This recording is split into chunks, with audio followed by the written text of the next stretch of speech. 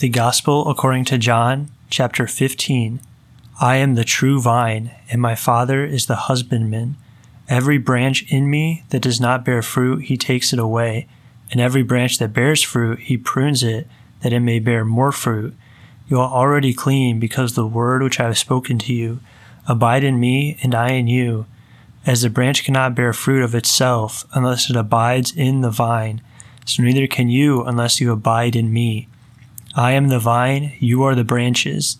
He who abides in me, and I in him, he bears much fruit, for apart from me you can do nothing. If one does not abide in me, he is cast out as a branch and is dried up, and they gather them and they cast them into the fire, and they are burned. If you abide in me, and my words abide in you, ask whatever you will, and it shall be done for you. In this is my Father glorified, that you bear much fruit, and so you will become my disciples. As the Father has loved me, I also have loved you. Abide in my love. If you keep my commandments, you abide in my love, even as I have kept my Father's commandments and abide in his love. These things I have spoken to you, that my joy may be in you, and that your joy may be made full. This is my commandment, that you love one another even as I have loved you. No one has greater love than this, that one laid down his life for his friends. You are my friends if you do what I command you.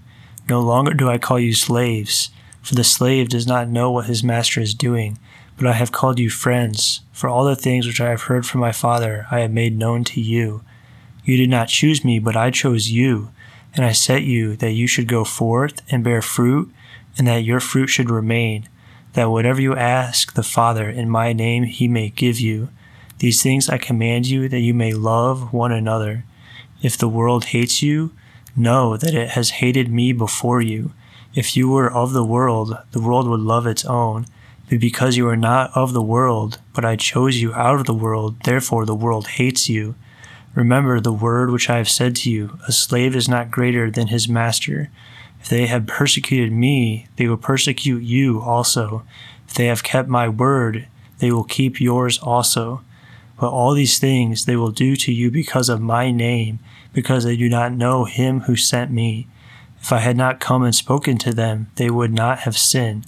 But now they have no excuse for their sin. He who hates me hates my Father also. If I did not do among them the works which no one else has done, they would not have sinned.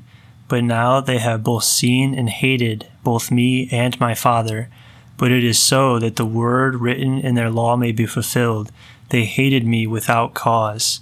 But when the Comforter comes, whom I will send to you from the Father, the Spirit of reality, who proceeds from the Father, he will testify concerning me. And you testify also, because from the beginning you have been with me.